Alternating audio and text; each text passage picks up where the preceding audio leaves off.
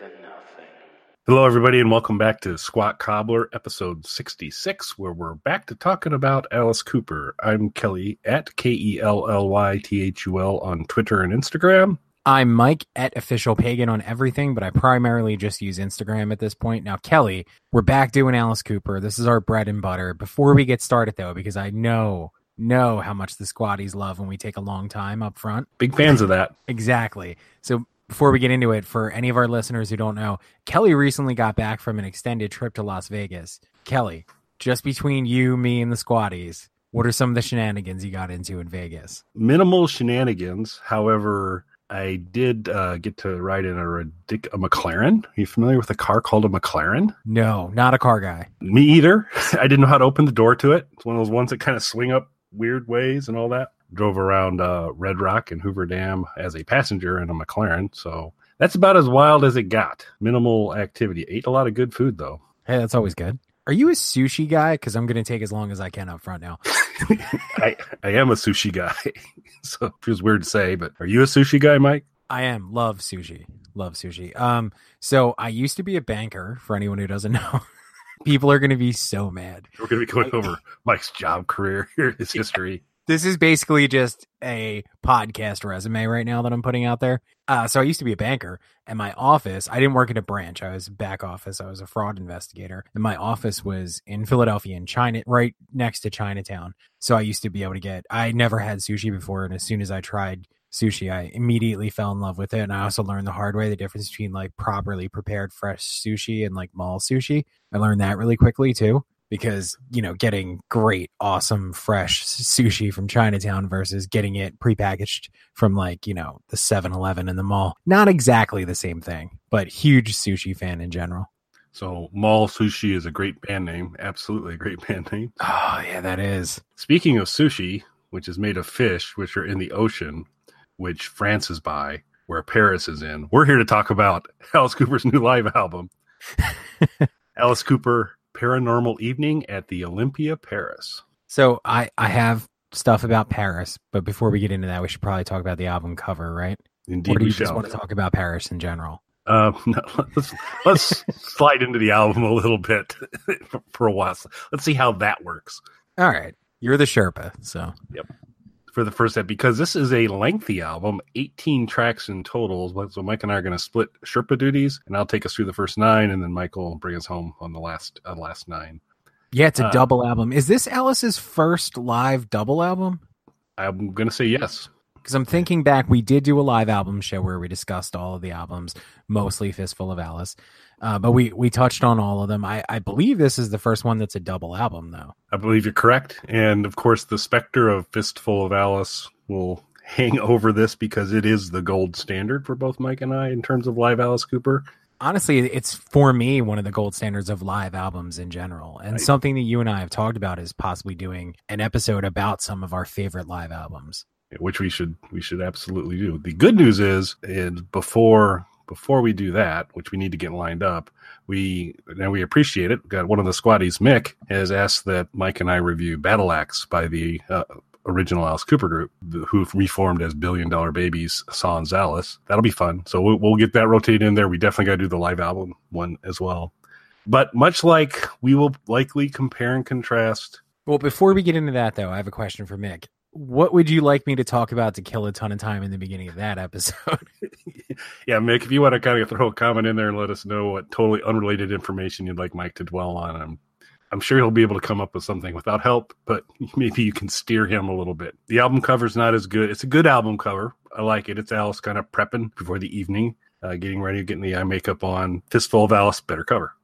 So this is a nice cover. I like it. I didn't mind the image itself. Like it's a well done. It's a well shot image. The black and white Alice getting ready in the mirror. My problem is what I like about Alice, what I love about Alice is that I feel like he's always raised the bar or set new standards for what he does. When I don't like things sometimes that Alice does is whenever I feel like he's following, which is very rare. But this is an image that we've seen a million times. That over-the-shoulder shot of the reflection in the mirror of the artist getting ready. Dozens of album covers, singles, promo shots from a wide array of artists. In fact, right around the same time this was released, there was a Prince album released called, I believe it's called A Piano and a Microphone. And it's an album of unreleased songs from the 80s that his estate recently released. It is identical image on the cover. It's so overused, and I got to get a Prince reference in right away. There you go. It's such an overused image, and that's my problem with it. It's not that it's poorly done here. The presentation of it's fine. I've just seen this a million times before. I actually groaned when I saw it. There is a different image on the vinyl though. Yeah, and I think it's the kind of secondary image as a double album goes. It's the secondary image on a more of an LP fold out. The other one's probably a little bit better. Fistful of Alice was better. Fistful of Alice was definitely better. So unfortunately, this is, to me, one of the weaker Alice Cooper album covers. It goes up against quite a few really, really strong efforts. This one's very serviceable, nothing wrong with it. It's certainly not a raise your fist and yell issue, but right. Yeah, I don't actively dislike it. It's just, this is, like I said before, Alice sets a certain standard for me, and I know for you as well, because as the Squatties know, we're huge fans. And this is just something that doesn't live up to the great album covers we've gotten from Alice in the past.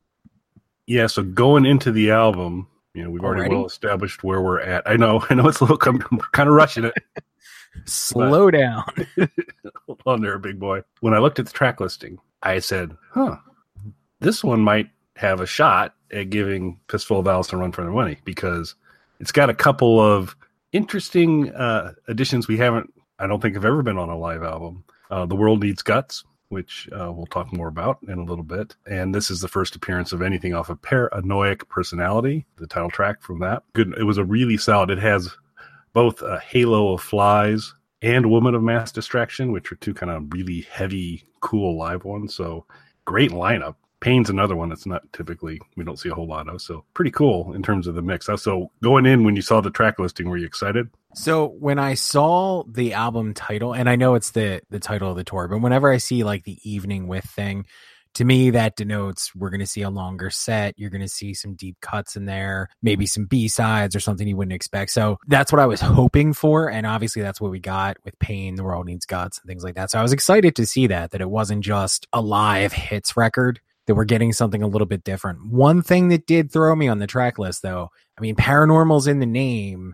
We're not getting a lot of Paranormal on this, though. I would have hoped for at least 2 tracks off of it, because when we did the review, we talked about how good these would sound live. I was really hoping, especially with a double album, that we would have gotten more of the Paranormal album live, because not only, as you said, did we talk about how great these tracks would perform live, I would love to hear them with Alice's live band. Not that the studio recordings weren't great and the guest musicians were excellent. I really wanted to hear some of those tracks with this band, though. So it kicks off with Brutal Planet, and the intro, I know, you keep going back to talk about the album, funny about that. And so it's a riff off of, you get the way Brutal Planet, Brutally Live, opened up, the controller came out and welcomed people to Brutal Planet. And this is kind of a riff off of that. You get that same kind of, welcome brave strangers kind of thing going on, foreboding that you're now going to be trapped, dealing with Alice Cooper, crowds getting whipped into a frenzy, as much as people in Paris get whipped into a frenzy. Kelly hates the French.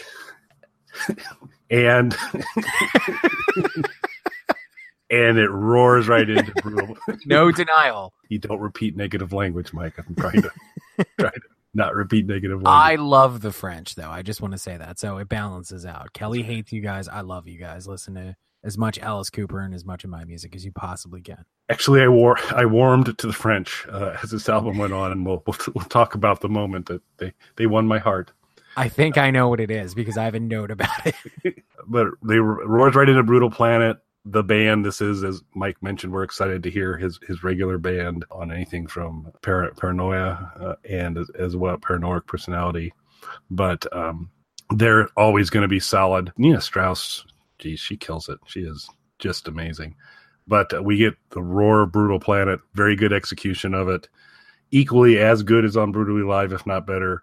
Great start to the album. Always a good way to kick a set list off, too. So I should have, in preparing for this, I did not look up the track list from the actual night that this was recorded from. So I'm not sure if this is the entire show or if anything was cut for the album. What are your thoughts, though, on when you go into a live environment, while it's Alice or anybody else? What are your thoughts on intros? And what are your thoughts on including the intro on the live recording? Depends on the execution. I think the intros for Alice Cooper shows are often one of the highlights of the show, and really kind of sets things off, ready to go. So when it's an Alice one, I always welcome it. Some other ones, maybe not so much, but even on like Waiting for Columbus by Little Feat, you get the little kind of intro piece of there, and it's kind of fun. So I think it's kind of a nice way to ease into the live album. So I don't mind it. It can, as long as it's executed well. Yeah, I don't mind it being included, especially if you get a live album that is sourced from a single show. And that's something, I'm not sure if we've actually talked about this or not. Do you have a preference when you're listening to a live recording if it's sourced from a single show or from multiple shows? I probably lean towards single show over multiple shows, just because there's a continuity and energy that kind of runs across a show that is kind of nice to have. It's part of the listening to a live album experience. Peter Gabriel Plays Live is sourced from multiple shows, one of which I was at in terms of the actual recording of it. That's a really good live album. And so, but overall, if I have a choice, I'd rather have it sourced from a single show. Yeah, I'm a single show guy now. I think early on, I didn't really care either way. I just looked at it as, well, these are the best performances from the tour. Now, though, I can appreciate a single show because I feel, and this is in keeping with my thoughts on this track, hearing the intro with it and knowing that it was sourced from a single show gives you more of an actual feel of being there at that performance that I don't necessarily think you get from something that was sourced from multiple shows. Now, what I mentioned about the track listing, though, not looking that up, just to make another correlation to a band that Alice Cooper has performed with a number of times. So Guns N' Roses has released 2 double live albums. The first was a Contractual Obligation album that was sourced from multiple shows. Not a huge fan of it. And the next one they did, I'm a huge fan of and will definitely appear on my live albums list, was sourced from a single show. Now that was released on CD as well as a DVD and Blu-ray. The DVD and the CD version of it is trimmed down to fit onto 2 discs because it was a 2.5 hour performance, which wouldn't fit on a 2 CD. So there's a few songs trimmed off of that. So that's why I should have beforehand looked up the track list of this to see if this was pared down in any way to fit onto the double album. It's a 90-minute set, so it's not like, you're not getting a ton of material here, but I am just curious if anything was maybe cut from this either for time or it just wasn't a stronger performance. And how would you feel if that is the case? Would you rather not get an intro or something like that and get an extra song to fit onto a double album? For this album, and my hunch is there wasn't anything cut because Alice is pretty predictable about you're getting a 90-minute show. That's what he does. Yeah, I'm guessing there wasn't anything cut because you could have gone a little bit longer and still fit onto 2 CDs. So I like the intro to Brutal Planet. The album's better for it, so I wouldn't want to give it up for something else. I really enjoyed the intro. I like that this was sourced from a single show. One of the things about this track that I really liked is I love the transition from the intro right into the song. I think it really does give you sort of that live energy that you wouldn't have gotten if it just kicked off with the song. Yeah, and it really gives you a flavor of the seeing Alice live experience because it's just it's you feel the energy, you feel it just kind of flip right into it, and they don't mess around, they get right to it. And the backing vocals on this track I thought were great. Yeah, I think so. It's not that Alice's performance is bad on this album, but this comes back to, once again, Fistful of Alice. I think the recording quality of Fistful of Alice, and I think Alice was in just slightly stronger voice for Fistful of Alice and live at Montrose as well than this album. It's not like his voice is blown out, but I've seen him a number of times, and there are a couple times if you catch him a little bit later in the tour, Alice is not a crooner. It's going to be kind of a snarl, but you can kind of feel like, this throat's been a little raw. It's been going through. So you get just a hint of that, not much. The backing vocals are super solid. Alice is still awesome. He's just been, in my opinion, even better on a couple of the other live albums. Yeah, I know what you're talking about. And it's not, as Kelly said, just to reinforce it, it's not that he doesn't sound great on the album, but I believe he mentions should have done a little bit more research on that, but I believe he mentions in one of the little things to the audience that this was the final show of that tour. Which I think you just hear a hint of in the delivery. Yeah, you can hear that there's a little bit of wear and tear, that this is the end of a tour kind of show. On the reverse side of that, the band is probably that much better. Yep. Super, super solid. We roll then into No More Mr. Nice Guy, which is, I guess, becoming the generation landslide of next generation Alice, that we're gonna get No More Mr. Nice Guy on every live album from here on out, which is fine. Very good execution of it. It's a fun song, well executed. I don't have a lot to say about this. It was solid. You got what you expect with No More Mr. Nice Guy. You got a little bit of the crowd singing along too, which was cool, and it was kind of mic'd okay for that. So I enjoyed it. I'm going to take my time with this because I feel like Kelly's trying to rush us through this thing for no good reason. There's 18 songs, Mike. I agree with everything Kelly said. I don't think it's a solid performance. I don't think there's a lot to add about it. My only quibble, I guess, and this is, again, goes back to maybe I should have looked up the track listing. It could have been this way in the performance, but I almost feel like this shouldn't have been the second song. It doesn't feel like the right song to come after Brutal Planet. No. And particularly in between Brutal Planet and Under My Wheels, it just doesn't feel quite sequenced right. There's nothing wrong with the performance. There's nothing wrong with the recording of it. Sequencing wise, it just felt a little bit off to me. Yeah, you put in World Needs Guts or Woman of Mass Destruction after Brutal Planet. That'd been probably a better flow, because you then there's nothing wrong with No More Mr. Nice Guy, but Brutal Planet tears it up, and then you get into a long-time classic, Under My Wheels. Always a tremendous song live. Some great guitar on this from the crew. As good as about any of his performances of Under My Wheels. Really enjoyed it. Yeah, great performance. I feel like this should have been the second song, or maybe something else moved to the second song. Again, minor quibble. Wasn't Under My Wheels something that was mentioned by our favorite commenter? Yeah, I think it was yes.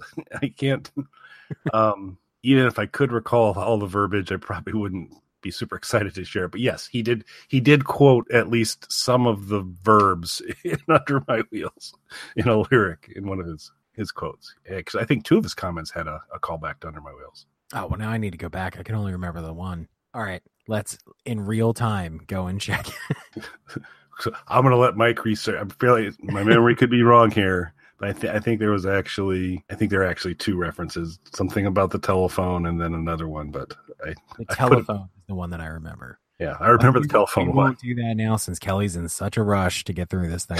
Yeah, that's right. We can maybe include it into the blog post. So next comes up Department of Youth. When we talked about live albums, I talked about Fistful of Alice sits at the top. There's a lot I like about Live at Montrose. The Department of Youth kicks off that live album, and it roars into a tremendously great start. This is another very good execution of Department of Youth, but I put the Live at Montrose version ahead of it. Really, really solid.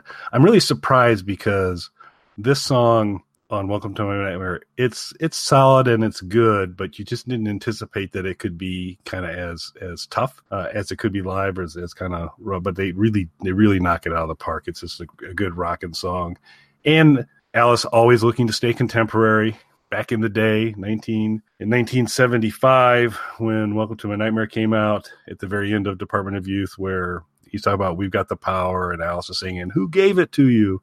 And on the 1975 version, the kids respond, Donny Osmond. So Donnie's been dropped at this point in time and has been replaced by Justin Bieber. So we get what I believe is the first mention of Justin Bieber on any of Alice Cooper's recorded works. Actually, my main note for this track is it's probably time to update the Justin Bieber reference. So who would you go with? I'm not sure. I was going to ask you that. I'm going to have to get back to you. But Justin Bieber, I think, is a little past that point. Yeah, I don't know what the kids today listen to. I don't know. Nothing against Justin Bieber. I actually think he's very talented. I'm that, believe it or not, is not a knock on Justin Bieber. I just think that, he's a grown married man now. I think he's past that the kids listening to thing. For me, Justin Bieber is the French of singers. So he is Canadian, so maybe that's what it is. Yeah, French Canadian. He's probably French Canadian. I bet you he's French Canadian. Remember, Kelly hates you French people. It's terrible. Just for a few more songs, and then you win me over, and you have my undying respect. But at this point of referencing Bieber, I'm like, he's French Canadian. I'm pretty sure it's racist. Kelly's racist against French people. I've turned over a new leaf. We'll get to it shortly. Then we move into Pain. Kind of cool because you don't get Pain on too many live albums very often. It's another song, kind of like Department of Youth, that you go, how much teeth is this going to have as a live song? It does really well. It's a really faithful execution. Again, great guitar work. It's super fun to listen to. I had hoped, and another one of the squaddies had, when we reviewed Flush the Fashion, talked about how much we like this song, but kind of pointed out there's all this darkness about all the different pain and all the examples Alice is giving about, the filthiest word on the vandalized grave and et cetera like that. But then amongst all of those things, there was the lump on your head when you step on a rake, which it just didn't feel to the same kind and quality as the other pain being offered. Correct. And one of our listeners pointed out that Alice did actually revise the lyrics for some of the live shows that involved bodies in a lake, which is awesome. And I think I was kind of hoping that would have been the drop on this one, but it's still the lump on the head when you step on the rake. But I think the bodies on the lake angle, good angle. And I think that should be a permanent change to pain. Yeah, that sounds way better. More consistent.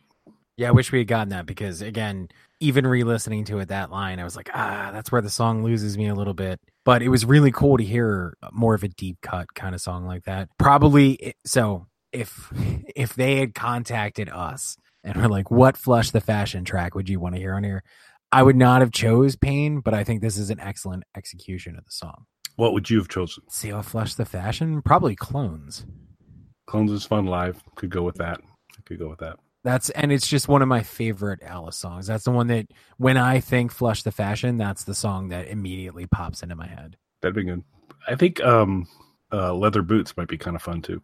But oh yeah, I could see that. So then Alice goes to kind of an arcane, probably most of you are not familiar with, a little tune called $1 Billion Babies. Glenn Sobel, the drummer, one of the most iconic kind of drum riffs to begin a song, the $1 Billion Babies start, and he nails that. It is a very faithful, great execution of $1 Billion Babies, much like the Under My Wheels a little bit earlier. So you're seeing Alice live. This is something you want to hear, and really good. I enjoyed it quite a bit. Great execution of the song. Great, punch with the live, especially as Kelly mentioned, when the drums come in. To me, if that hits just perfectly the way it's supposed to, it's going to be a great performance of the song. It's just that thing that hooks you right away. One of the things that popped in my head listening to this, and maybe you would know better, is there a live recording, like a good live recording of Alice doing this song with Donovan anywhere? I do not believe, and the legions of squaddies out there will correct us if we're wrong, I do not believe Donovan ever took the stage with Alice to perform this. I think this was all a thing of them both being in Connecticut at the same point in time. He was able to pull him into the recording studio to join, but I do not believe Donovan has ever joined him on stage. That's unfortunate. Cool. This is a great performance, but as I was listening to it, I was like, I wonder if there's a recording of him doing it with Donovan live. It would be cool for him to bring on guest singers to join him in the future. That'd be kind of cool. Because I don't know, is Donovan dead or not? I believe he is. Yeah, so Donovan is probably listening to this. Yeah, I'm not dead. You sons of bitches. But in whatever accent he has. Yeah, I think he's French. So so then we move into spoiler gang, I really enjoyed this album. I think this is a really good live Alice Cooper album, and I highly recommend you getting it. But it is having to stack up against some amazing work on other live albums by Alice, particularly Fistful of Alice.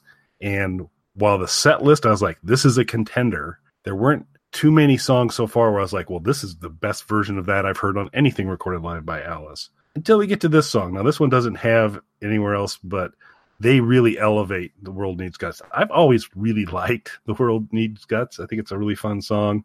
It takes a whole nother dimension live. And to me, this is the jeweled prostate of the album, is The World Needs Guts. It is just amazing. I love the song. I love them amping it up live. And Alice just sings the heck out of it. And this is a powerful song. I really, really enjoyed this song. Yeah, I really enjoyed this as well. I've always thought it was a fun song, so it was cool to hear it live. There's definitely more punch to it live. This song, did you ever notice that sometimes with older songs, phrasing of certain things doesn't necessarily age well? Yeah, there's a little bit of that in this song. Okay, I was wondering if you were going to catch on to what I was talking about. Yeah, I think so we have talked in the past about how gifted Alice is as a lyricist and how clever he can be and do some kind of really amazing things. That's not really on a lot of display on the World He's Got. But it's forgivable because it's Alice going rah, so it's okay. But yeah, there are some kind of almost cringeworthy lyrics in there, but they're delivered so awesomely I can get by it. And it's something where I'm sure at the time, this is a situation where just the phrasing hasn't changed well with the times. That's all. I'm sure at the time when the song was new, that wasn't necessarily a concern. Yeah, but this is, and really of everything here, this is probably the one that you pick up a little bit of that dating a little bit, because most of the Alice stuff just kind of is timeless, but there is a few little things on there, but it's just such a joy to listen to. It's still a fun song. It doesn't take anything away from it. It was just in the context of it being a recent performance, I was like, that's a little weird. But as Kelly said, I think I can speak for both Kelly and I, although Kelly's a racist who hates French people and I am not. I think I can speak for both of us when we say that Alice is clearly one of our favorite lyricists. So this is not a knock on him as a lyricist. He's a favorite of ours. We think he's incredibly clever. We love his music. Every once in a while, when there is something like, the rake thing in Pain, what makes that stuff stand out for me so much is just because all of his other lyrics have set such a high bar. So the benefit of the fact that we record these with Google Hangouts, I pull the audio down, I get it edited to add to the podcast and go out. I'll be replacing every time Mike's called me a racist with thoughtful man. And so, but you need to leave that explanation in. or not. Or not. We'll see how it goes. Just for the runtime. Yeah, we have to tap into Cobbler Wren, see if he's available to do me a solid here. We'll see what we can do. I've used no bad language. No. I didn't even use the dated part of World Needs Guts to make that joke. Yeah, but I still may prevail upon him. We'll see. See how it goes. Well, in that case, since you're going to already be editing it, so I plan on it. I usually do. So we move into track number 8, Woman of Mass Destruction. Woman of Mass Distraction, which is actually on the set list I have in front of me listed as Woman of Mass Destruction. And we're looking at the same set list, so that's the same thing I say. Way to go, Google. Thanks a lot. Woman of Mass Distraction. Love the song on the studio album. It was on Live on Montrose. It was an amazing version on Live on Montrose. Really elevated the song significantly. So I was really excited to see if that was going to be repeated.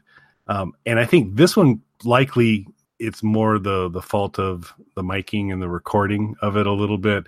It just, some of the punch of this live just doesn't hit the same level that it does on Live on Montrose. Still, it's a great song. This is a fantastic song live. It's super enjoyable to listen to. But I think there's been a better version done live. Yeah, I agree with Kelly. There's a better version of this song. Although, again, great performance of it. And I think I always like this song, but the live version does certainly elevate it. Yeah, it really does. So I will be handing over Sherpa duties after this next song, track 9, which is Poison. Fistful of Alice version was a lot better.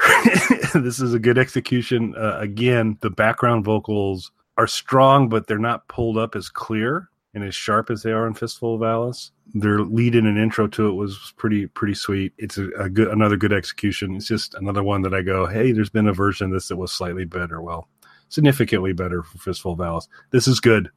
Absolutely. You've got everybody's doing a great job on it. But I've heard other live versions that were better. But it's hard to. I don't know what's ever going to top the Fistful of Alice version of Poison, because that's just perfect. So Poison, as we discussed when we did our trash review, and it's kind of tough to talk about trash because it's an album that I didn't love. I know Kelly is kind of in the same boat. I think we kind of placed it around the same spot on our rankings. There's good stuff on there, but it's too sanitized, too overproduced. And I believe when we were talking about it, we described it as more of a Bob Ezrin album that features Alice's vocals. So Poison was never a song that I was particularly into. I remember hearing it and just not being crazy about it, not really being crazy about the trash album as a whole.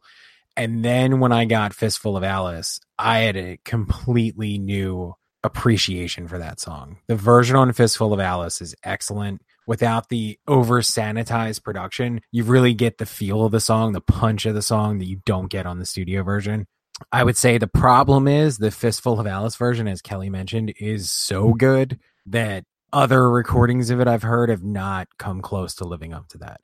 This is a great performance of it. It's just not going to top Fistful of Alice. You said a Bob Ezrin album, but I don't think it was Bob Ezrin we were pointing to for trash. What was that? Oh, I'm sorry, Desmond Child. Yeah.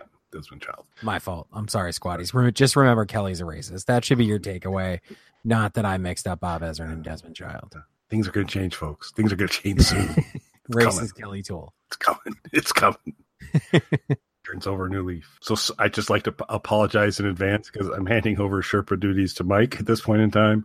So this may end up being a 4-hour show, and we're going to be talking about woodworking and a few other things. But with that, we'll hand it over to Mike. You can take it from track 10 to the end. Hey, everybody. Welcome to the Squat Cobbler review of Paranormal Evening with Alice Cooper. Before we get into the back half of this album, let's talk for a little bit. No, I'm not going to do that. We're going to keep things rolling. Halo of Flies. Yeah, we've been rocketing through this. Yeah. Kelly, I can't promise you I'm going to deliver the same breakneck speed that Kelly's been going at, but I'll do my best. Halo of Flies is a favorite of mine. I know it's one of Kelly's favorites as well. I love this song. There's not a lot I can say about the song. It's extended on this, I believe. Am I correct in that? So Halo of Flies is never short, in terms of it's well, I mean, compared to the studio version. Yeah, the kind of drum bass break towards the last third is elongated here. So, which is, as Kelly mentioned, typical of the live performance, but worth noting for any of the squatties who haven't heard a live recording of this or seen it performed live. Excellent performance of it. Not a whole lot more I could say about it. You, Kelly?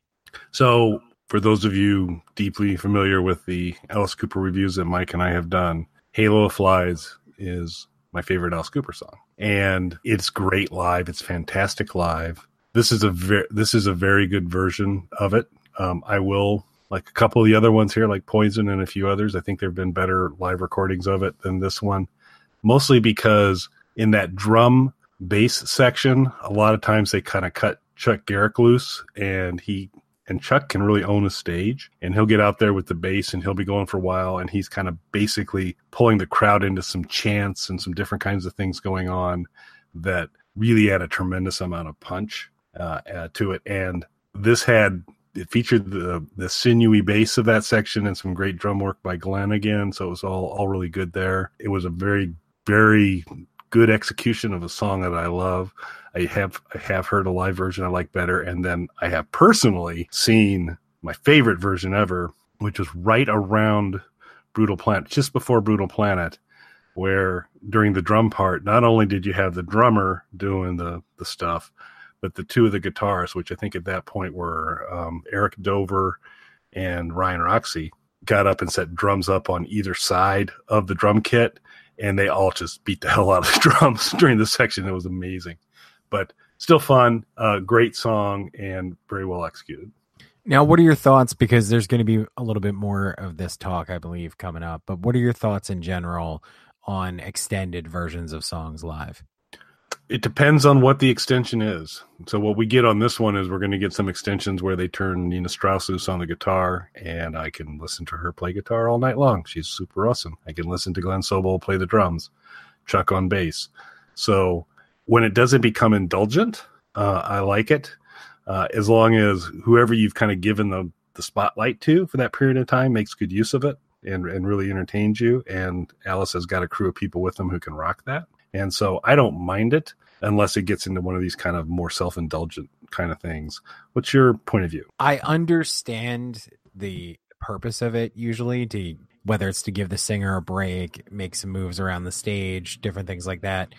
So I get the logistical angle of it, but if it's being used well, I think it can be a highlight of a show. So a good example that I'll use is if you've ever seen Black Sabbath perform live, particularly when they perform with Dio, they would do their signature song with him, Heaven and Hell. And on their final tours with him before he passed away. The song that was one that was always a little longer live, and that became a good one, an easy one for them to extend. I believe if you check out some of the live recordings from their final tour with him before he passed away, that song was starting to get close to the 20-minute mark around the end of that. But excellent, particularly guitar solo work in there and some audience interaction stuff. So to me, and I saw them on that tour, and I believe it was clocking in about 15, 16 minutes at the point I saw them, which was earlier in the tour. By the end of the tour, which there was a live album from, I want to say it was like 18 minutes, 19 minutes.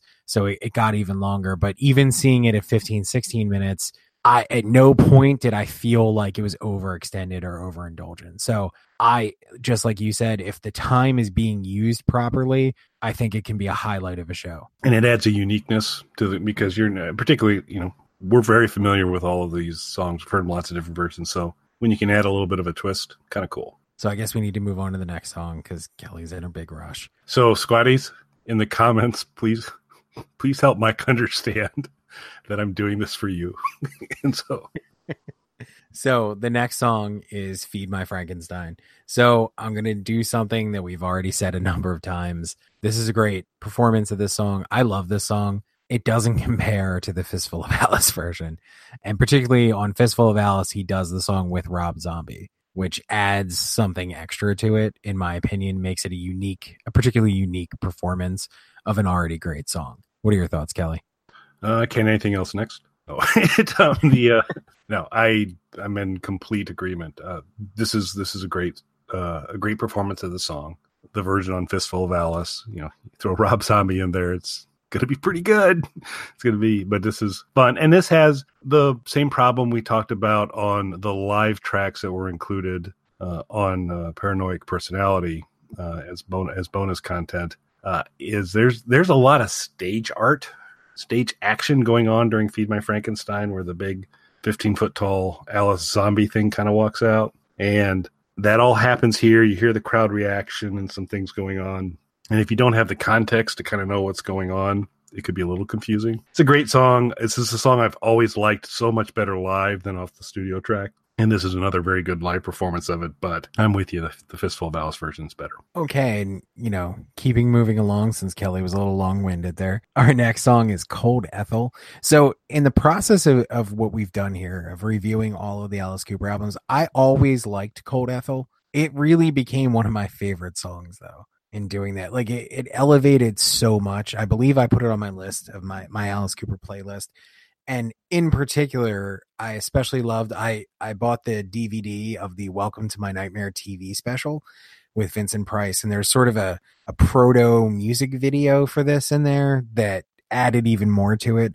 So through the process of doing this, Cold Ethel went from a song I always liked to upper echelon, up top tier Alice Cooper for me.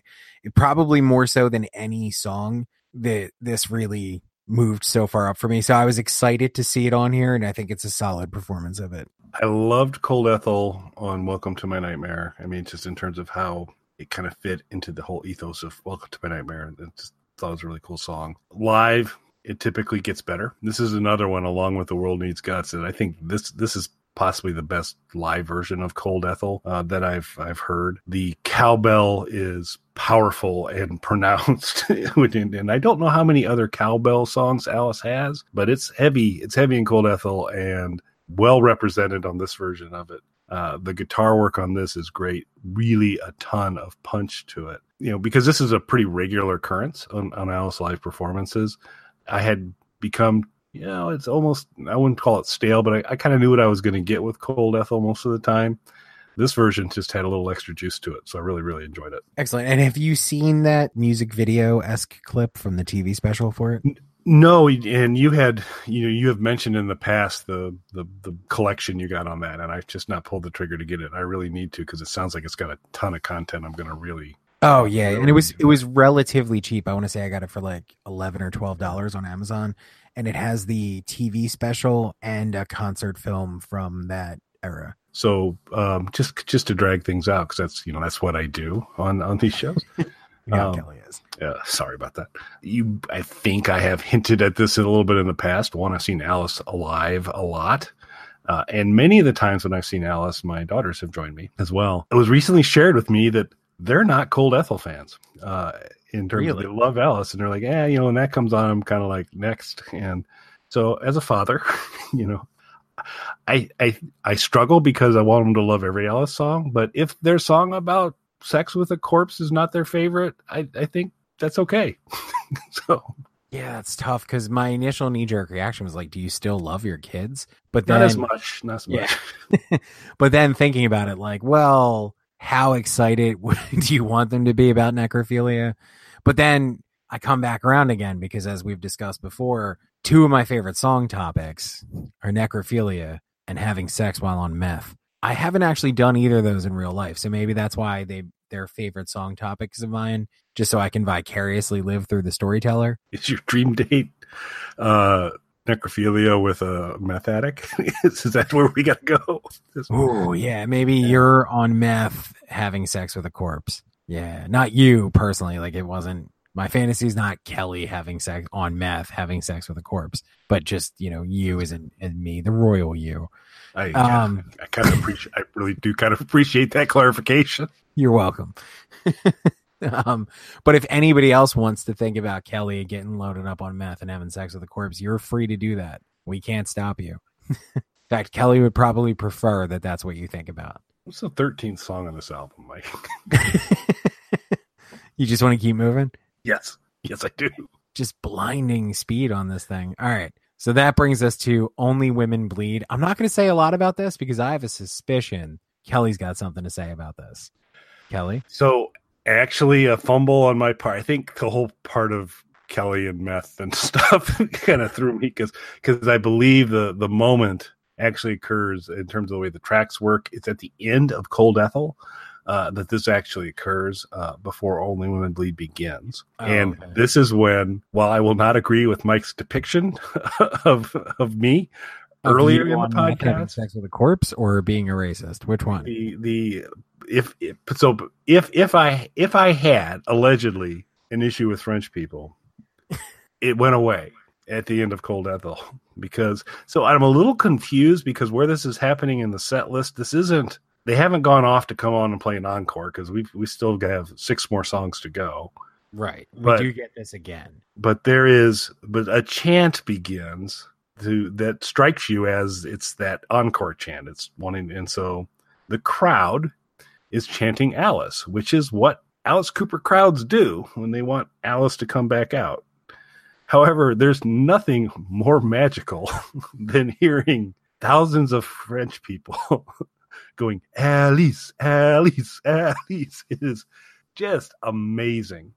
It was just a wonderful, but to me, the highlight of the album is that chant to pull him back out. So I've been won over, and so there'll be no other talk, Mike, of Kelly's position, because the French are wonderful people.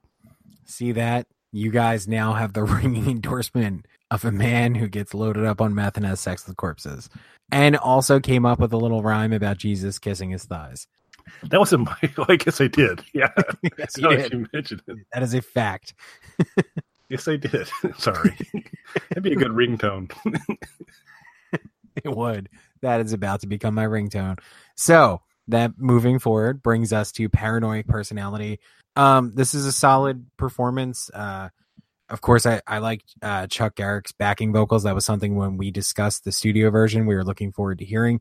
I don't think they're loud enough in the mix, though. Whether it's a miking issue or a mixing issue, I'm not sure. I would have liked to hear him a little louder in the mix. And my only other note on this, which we kind of already touched on, is with Paranormal in the title, why are we only getting one Paranormal song? Yeah, I'm with you on that. So if you're going to pick another one off of Paranormal, do you have a... I would have loved to see Rats on this. Yeah, that'd have been pretty awesome. I don't know if I'd pick anything else ahead of that. And I know you're not as big a fan as I am, but Fallen in Love, I Can't Get Up. That could have been, I think, pretty powerful live as well, but it's also a little bit lighter on the lyrics. And so I'm with you 100% that in the studio version, And Mike and I were absolutely convinced that it was Chuck because it sounded like Chuck when you got the Parano going. We were waiting to really hear Chuck do it because this is right. It's wheelhouse stuff for Chuck. And I can call him Chuck because I've seen Beasto Blanco, and I was close enough that I could have poked Chuck in the eye. So it was awesome. Another threat against Chuck Garrick. Yeah, Racist, necrophiliac meth addict who has strange fantasies about Jesus, Kelly Toole.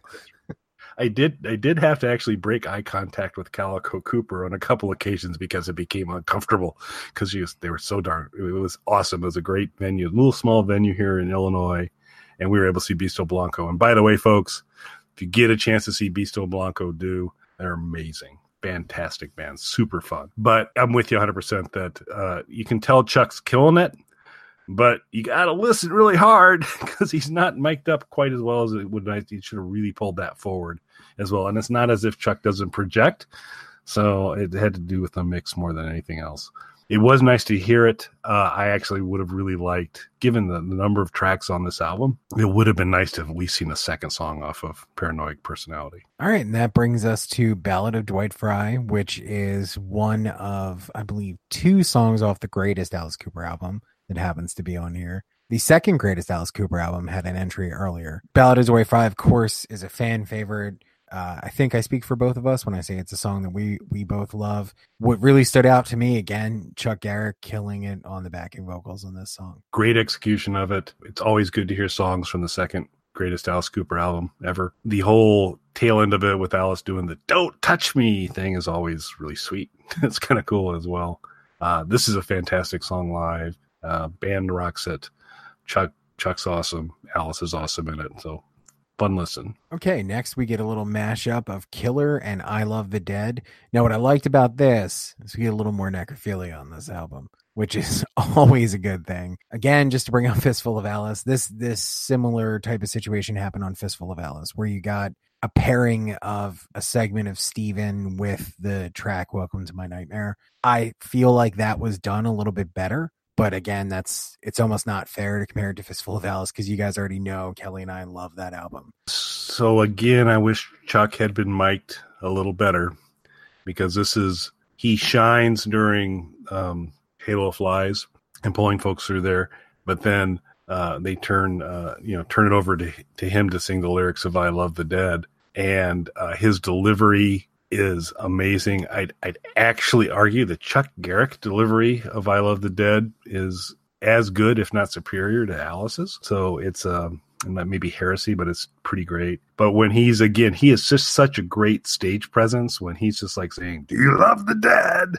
He's kind of pulling people in. It is amazing. So I wish he had been, they had pulled him up in the mix a little bit more on there, but you still get a pretty good sense of it. And this whole comment, it's always great to get kind of the Killer Gallows intro music and the love the Dead stuff. So good addition. Loved it. It was fun. Just wish they had kind of, turned Chuck up just a little bit more. Yeah, I think that's one of my main quibbles with this album is he needed to be a little higher in the mix. And again, if you guys can't tell, not only are we huge Alice Cooper fans, obviously we're both big Chuck Garrick fans as well. Yeah, and so that may be another, we may need to start talking about some of the Beasto Blanco albums at some point. Yeah, definitely. I think that would be a lot of fun to do. Before then, though, let's get this thing finished since Kelly's wasting a lot of time. Sorry. It's okay. All right, so that brings us to the second song off the greatest Alice Cooper album of all time, 18. We've discussed this before. In my opinion, I'm 18, as huge, popular, anthemic a song as it is actually the weakest song off of that album. And I've just heard it so much. It's not my favorite Alice Cooper song. I definitely get the appeal of it, and this is a fine performance of it. It's just not my favorite song. So this slot should have been filled with For Veronica's Sake. That would have been so. How great would that have been? Zorro's Ascent and For Veronica. Actually, Zorro's Ascent would have been, which is magic, folks. Listen to Zorro's Ascent. It's magic. I'll probably put it in the blog post because I need to keep reminding people how awesome Zorro's Ascent is. Yeah, I'm with you 100%. And so, much like, Mike's, as I think we've established before, Mike is a huge sports guy. So, in golf, which is Mike's a big golfer, does it all the time. The objective is to eventually hit the ball, get it on the green, sink your putt, all that kind of deal. I think this is illustrative of that, in that, the second greatest album by Alice, I Love It to Death, needed 2 swings, to kind of get things through, whereas the greatest album, Billy Dollar Babies, needed 1, swung the boat, and it was just a great drive. But I'm with you. It's a good song. It just seems like there's an opportunity here to say we've heard this so much. There's so many other things that could have occupied this spot. Yeah, I would have loved to hear like another deep cut song here. Yeah, that would have been Zorro's Ascent. But we're kind of at encore time, so you probably do need to trot out something that everybody is like super familiar with, and that would certainly be I'm 18. And I don't think you can really have an Alice Cooper concert where you don't have that in there somewhere, because it's always a good performance. Oh yeah, no, and the thing is, like, I totally get it. I get the appeal of the song. I know it's an incredibly popular song.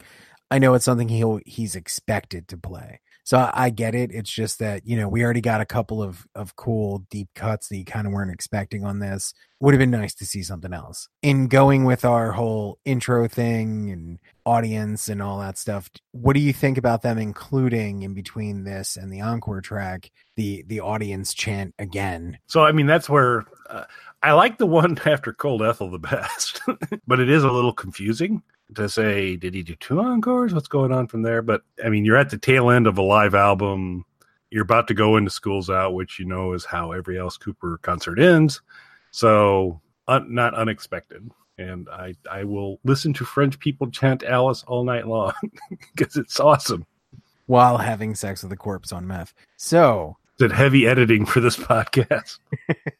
That brings us to, as Kelly mentioned, the final track, School's Out. There is great audience participation on this. It includes a segment from Another Brick in the Wall, which is something that Alice has been doing. And it's nearly 9 minutes in length, this version of School's Out, which I want to say is about a quarter of the length of the actual School's Out album. Yeah.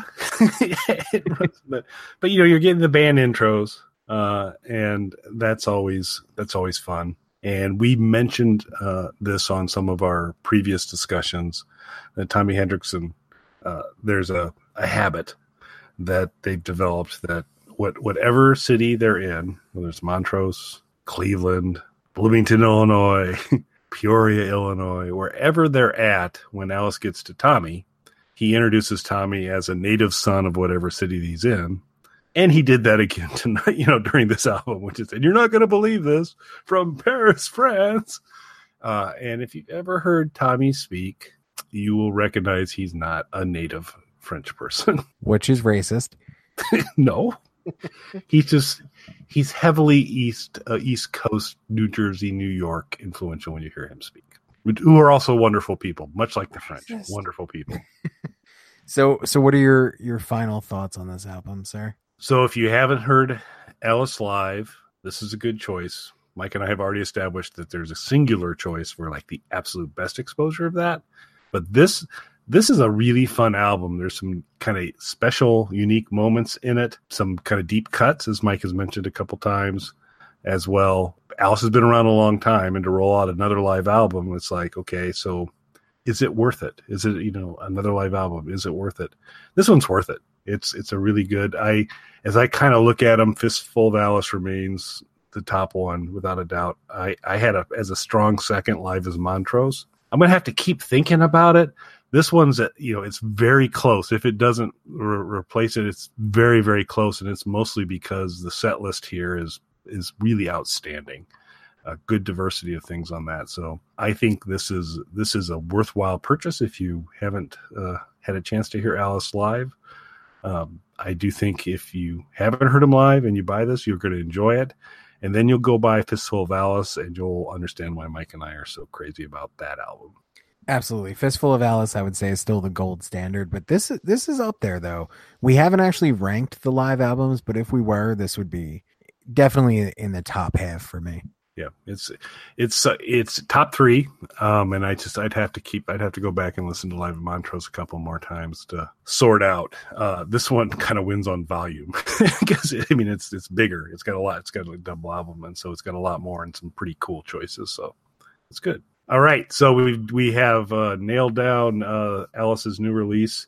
The super exciting thing is my unmonetized YouTube channel. Thank you, Google. We're right on the cusp of over 100,000 views. We're about 2,000 views away from the YouTube channel having 100,000 views in total. Nice. The exciting thing is a lot of times our Alice stuff does super well. So hopefully this is the guy that pushes us over the edge on that, which would be really cool. You're going to hear more from Mike and I soon. We've had a user request from Mick to do $1 Billion Babies Battle Axe. We'll do that. And I do think, to Mike's point, we've been making noises about having just a overall best live album show. That may be coming up soon too. And for you nurture and support fans, wondering what the heck's going on with that. So Texas has banned the internet.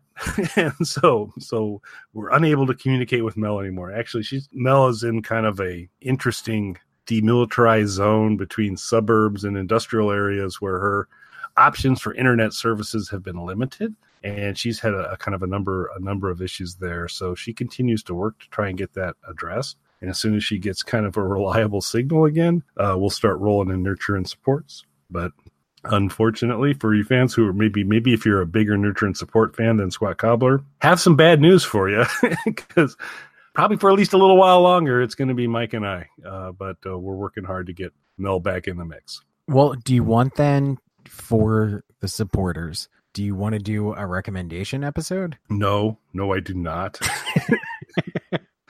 Because your recommendations scare me, and so I'd rather stay with music. But yeah, we could do a recommendation one, and we'll offline. Mike and I will sort that out. But definitely from a music standpoint, you're going to get Battle Axe. You're going to get some live albums, but we may come back with a recommendation show here sometime soon as well. Let us know in the comments what you want us to do. We should drag this one out a little bit. I think it was too short.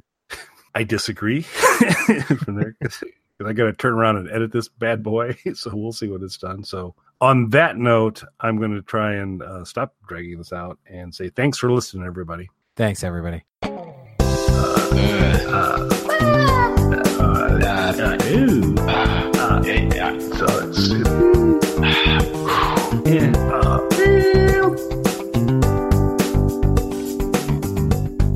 right, I'm going to stop the broadcast.